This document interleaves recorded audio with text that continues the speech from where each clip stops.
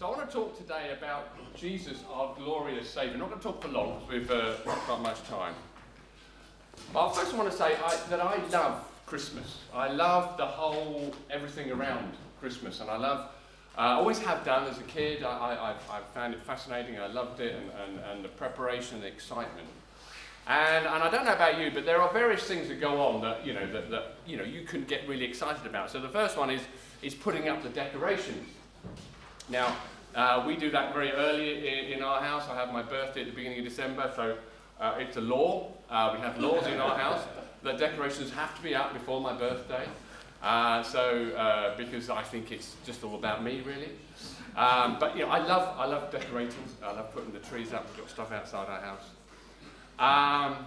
So for you, that may be it, or maybe you love just buying and having and getting presents and preparing presents and all that, and having those around the tree, and that's what you're looking forward to and excited about. Or maybe what you really love is the Christmas food. I mean, I love Christmas food. I've got my Brussels sprouts Christmas socks on because I love Brussels sprouts. I'm sure all of you do too. So it's the best vegetable. That's debatable, I guess. But or maybe for you, it's having family and friends around. Maybe you just enjoy the social side of things and Christmas parties maybe and things like that, and you just love having the opportunity to be together. Or maybe it's things like this, coming together as worshipping believers, coming and celebrating the birth of Jesus at events like this.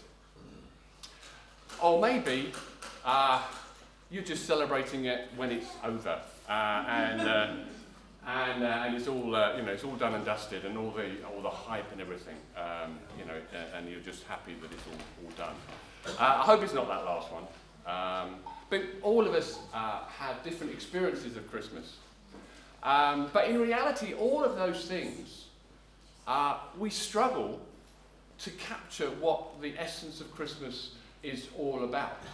And we struggle really to capture the amazing glory that the verses that were so well read by our young people talk about. They span over thousands of years, this amazing, and of course it's not just about Christmas, but it's about this whole event that was going to take place. They were looking forward to something glorious, a king that was going to come and rule and be amazing. And then the whole events around Jesus' birth itself. And then looking forward to who Jesus was and is and who he came to be, the glorious Saviour. And that wonder and that glory that the whole of these the Bible verses talk about is difficult to capture in the celebration. It's difficult to capture in the decoration. So we do a little bit, and we get a little bit of it. And then in the celebrations and the feasting, we get a little bit of it. And coming together like this, we get a little bit of it. But the true glory of Christmas is very difficult to get hold of. Of course, during the events of Christmas, there was much glory. It was evident when the shepherds came, and the angels came to the shepherds, and they were surrounded by the glory of God, and they were terrified by the whole experience. And when the Magi came, the whole of Jerusalem was stirred. These strangers from the east, who were clearly quite unusual characters, who probably came with some elements of glory about them. So there was clearly glory in the Christmas story. But it was above everything else. It was Jesus himself who came and brought the glory. And this is captured in a particular verse that we read together, and we're going to read it again. And it's one of the verses from, and it's John chapter 14, verse 14. John chapter 1, verse 14. And it says that the Word became flesh and dwelt among us, and we have seen his glory. Glory as of the only Son from the Father, full of grace and truth. And John here was picturing something quite extraordinary. He was saying Jesus was here. He lived among us, and we beheld, it says elsewhere, we saw his glory. He was here. We could, and later on in one of the letters, he said we could touch. And we touched the glory of God. And it was almost, when he writes this, and you get the sense that he was trying to grapple with what had taken place, what he had experienced, what he'd seen for himself, this amazing glory of God. And the reality of it is that the glory of God in those times was associated with fear and trembling.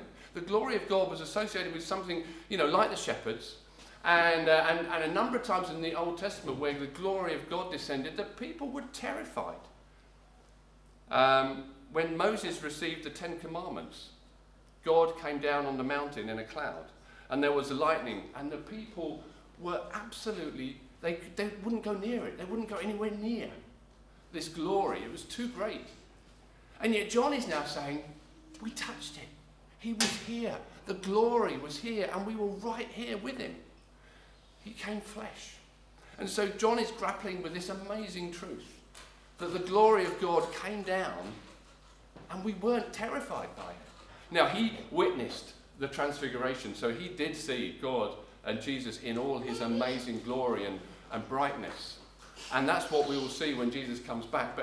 But actually, while Jesus lived on this earth, he lived as a man, and people were close to him. And yet John recognized and knew that he was in the presence of glory all the way through. But what was this glory revealed in Jesus? Well, quite simply, the verse says, we beheld his glory full of grace and truth. And that isn't he was glorious and he had grace and truth. No. What that was is that actually his glory and his grace and his truth were one and the same thing. His glory is revealed in his grace and his truth. And so what are those things? Well, very simply, God's grace. What John experienced, which he wasn't expecting, was undeserved favour.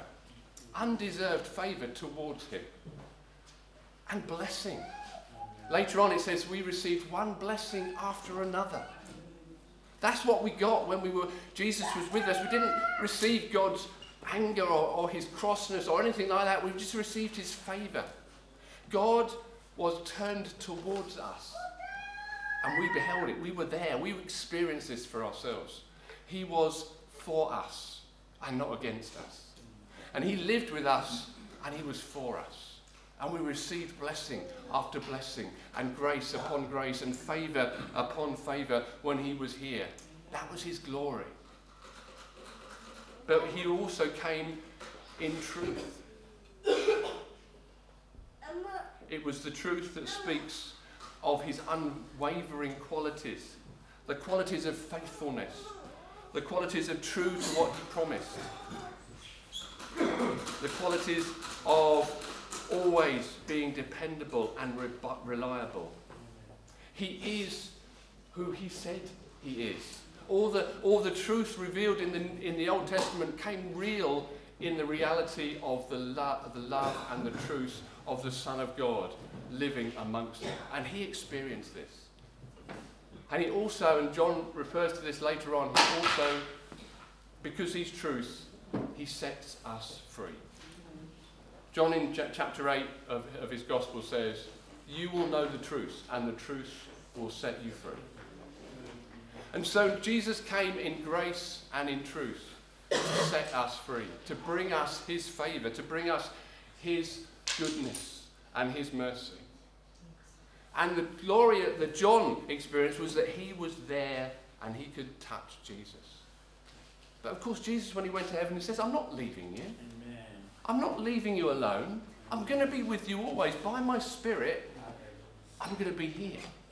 And so the reality of it today is the glory of Jesus is with us right now, hallelujah, right today.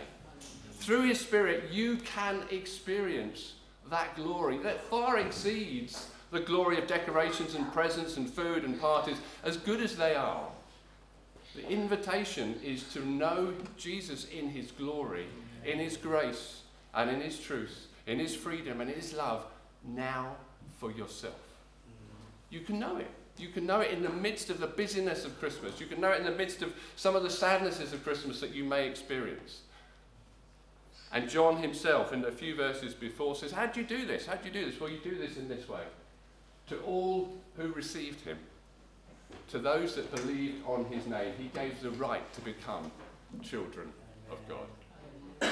It's as simple as that. We receive him by faith. We receive him as we believe. And so that reality of the glory of God in his truth and in his grace can be yours today as you receive him. And whether you've known him for years or whether you don't know him, it's for you today.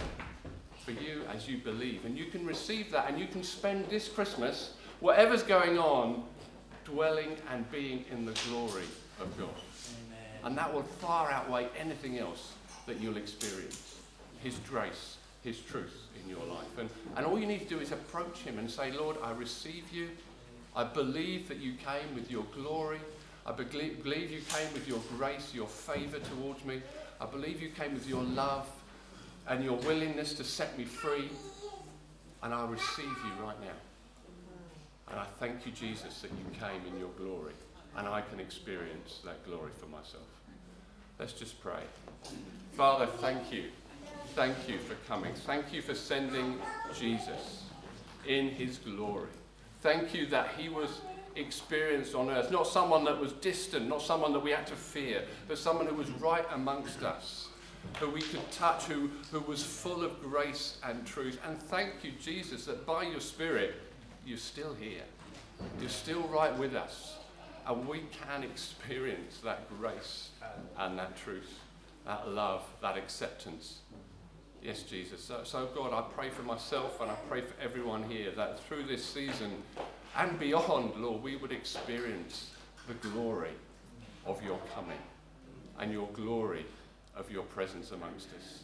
Oh, Lord, thank you. Thank you that it's for us. It's for all who believe that we receive everything that you have for us, that wonderful glory of your presence. Thank you, Jesus. Amen. Amen.